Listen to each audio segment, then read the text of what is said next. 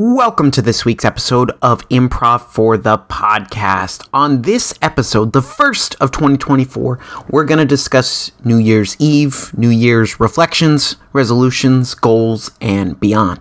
Let's hit it.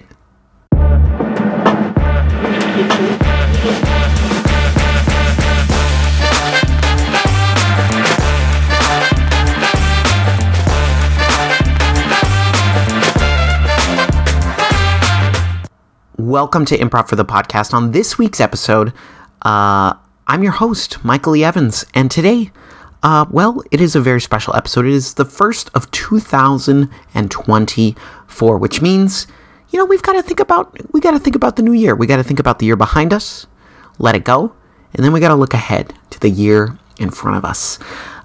This is something that I've done the past few years.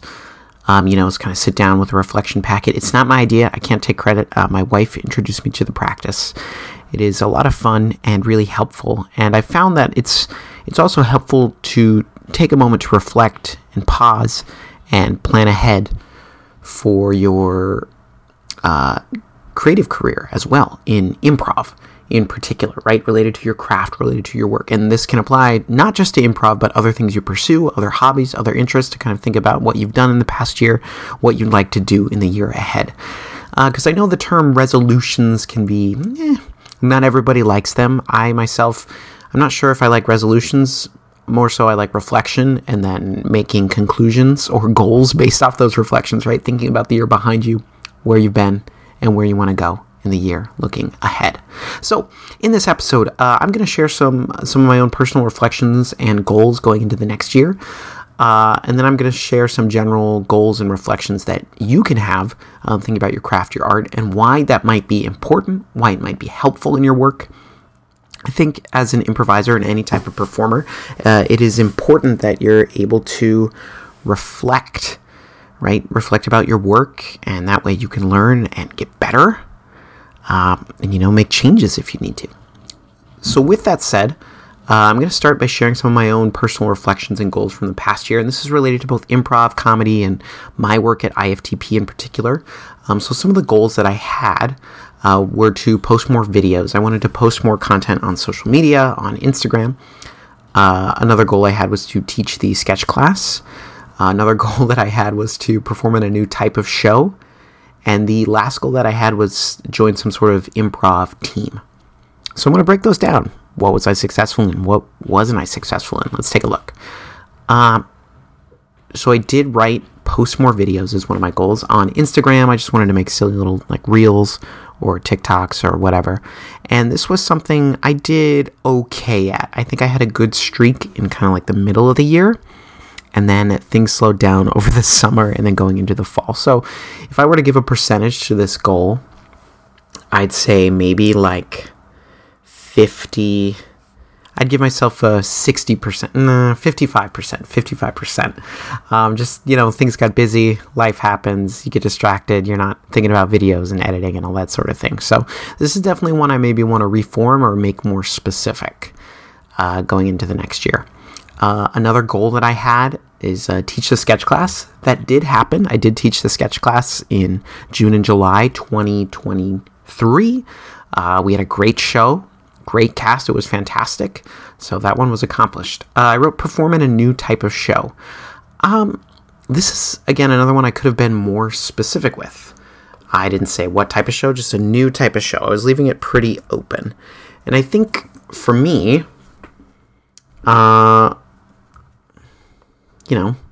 I don't know what that means. Is that an improv show? Is that a stand-up show? That's a good question, because I would say I did perform in both improv and stand-up shows in 2023. So I am thankful for that, but I don't know. Maybe I need to be more specific if this goal were to return. And the last thing I wrote was improv team, whether that was joining or forming a team. This is something that I thought about, but I never actually did. The fingers are pointed at me. I'm the only one I can blame for this one.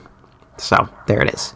So those were my goals for the year. I'd say I accomplished not all of them. Well, depends on how you ask. But thinking about these goals, there's a way I could write them better that they might be more effective. And these are just my personal goals. These are just for me. They do not have to apply to you if you don't want to. And we'll get into some more general goals that you can apply to your work as well in a little bit. So thinking about my personal goals, post more videos. I think I could make this goal more of a SMART goal, if you know that term, right? It just means you're making something specific, measurable, achievable, relevant, and time-bound, right? So that goal is none of those things. I just said post more videos. I didn't say what kind, I didn't say when, I didn't say where, how often, how do I measure success, right? What's the criteria for success? So if I wanted to repeat this goal going into 2024, and I think I do, I'd say post more videos on a monthly basis. Maybe it's post 2 videos per month. Post 2 videos on Instagram per month. And that's my new goal for 2024. All right, so post 2 videos on Instagram per month. That's my new goal that I'm going to have. And we'll see how I do. Next is teach the sketch class. I'm going to say teach the sketch class 2 times in 2024. Both times I've done the sketch class so far, I've only been able to do it once. It's just a matter of scheduling, getting married, life happens. So this year, I want to see if we can make it happen 2 times. That'd be fantastic. I said perform in a new type of show. Let's say perform in a long form show. I think that's good. Perform in a long form show. So those are the goals I'm going to stick with. I'm going to move myself down to 3 just because, maybe middle of the year I can add more. But this is me thinking about improv, thinking about my work in comedy and with IFTP of some things that I want to accomplish. I want to post more videos. I want to teach the sketch class. And we'll add one more. Develop a new podcast format. And let's say I want to do this by June 2024. I want to have a fresh format for episodes, maybe multiple guests, just to try out some new things, right? Keep things creatively fresh and interesting for listeners. Okay. So my 4 goals for 2024, kind of based off and evolving my goals for 2023, is post 2 videos on Instagram per month, teach the sketch class 2 times in 2024, perform in a long form show, and develop a new podcast format. Those are my goals. We'll see how they go. I'm curious to look back at them in a year from now. But I think they could be good. They could be helpful, right? And the format that I use for those goals is, again, called SMART goals. You can just Google it. There's a ton of articles. Odds are you've probably heard of it at your work or maybe in school. It's one of those things, right? Your goals need to be specific, measurable, achievable, relevant, and time-bound. Oh, boy. I don't want to get too corporate in this, but it helps me sometimes to get a little corporate. All right, so moving past all of that, those were my personal goals and reflections. I did some things well, but there was more I wanted to do, and I didn't accomplish it. And, I'm not going to be harsh on myself and be like, oh, you suck, you didn't accomplish your goals. Things happen, life gets in the way. Maybe you accomplish other goals that you didn't originally set out with at the beginning of the year, That's okay. Be dynamic, be flexible. These goals are just a guideline for something you might want to do in the year. They may not happen, and that's okay. Nobody's grading you, right? Allow room for flexibility, patience, and grace. So with that said, you're sitting here and you're like, all right, Michael, you told me about your goals. That's great. I don't really care about all that.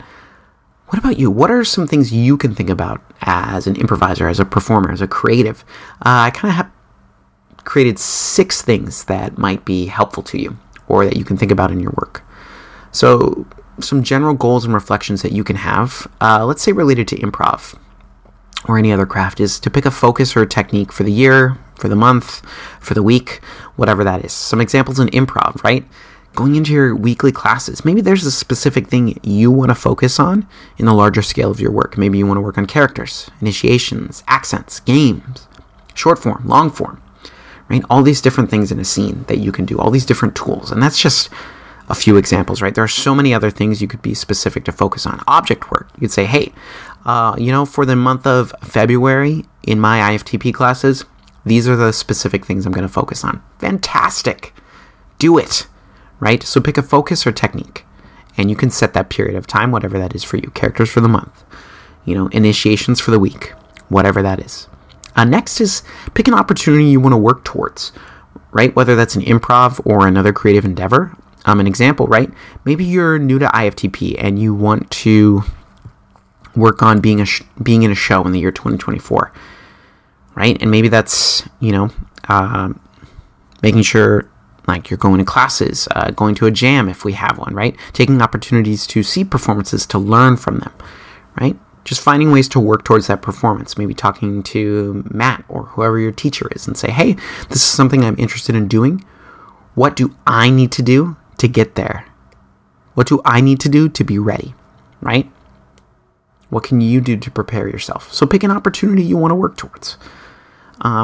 Next thing you can do related to your work, right? Pick something new that you want to try. Maybe it's a new type of class. If IFTP offers the musical improv class, Jamie's clown classes, dramatic improv, if the sketch class comes back, maybe you want to check it out. Push yourself, right? Do something new. That's how we get better, is when we push ourselves to try new things. All right, so that was number 3. Number 4, right? See more shows, right? Watching improv can be incredibly helpful to see how other folks do it, see their techniques, see what choices they do make, see what choices they don't make. So important, right? Learn improv by doing it, learn improv by watching it, learn improv by just consuming it however you can. And that's true for any art, right?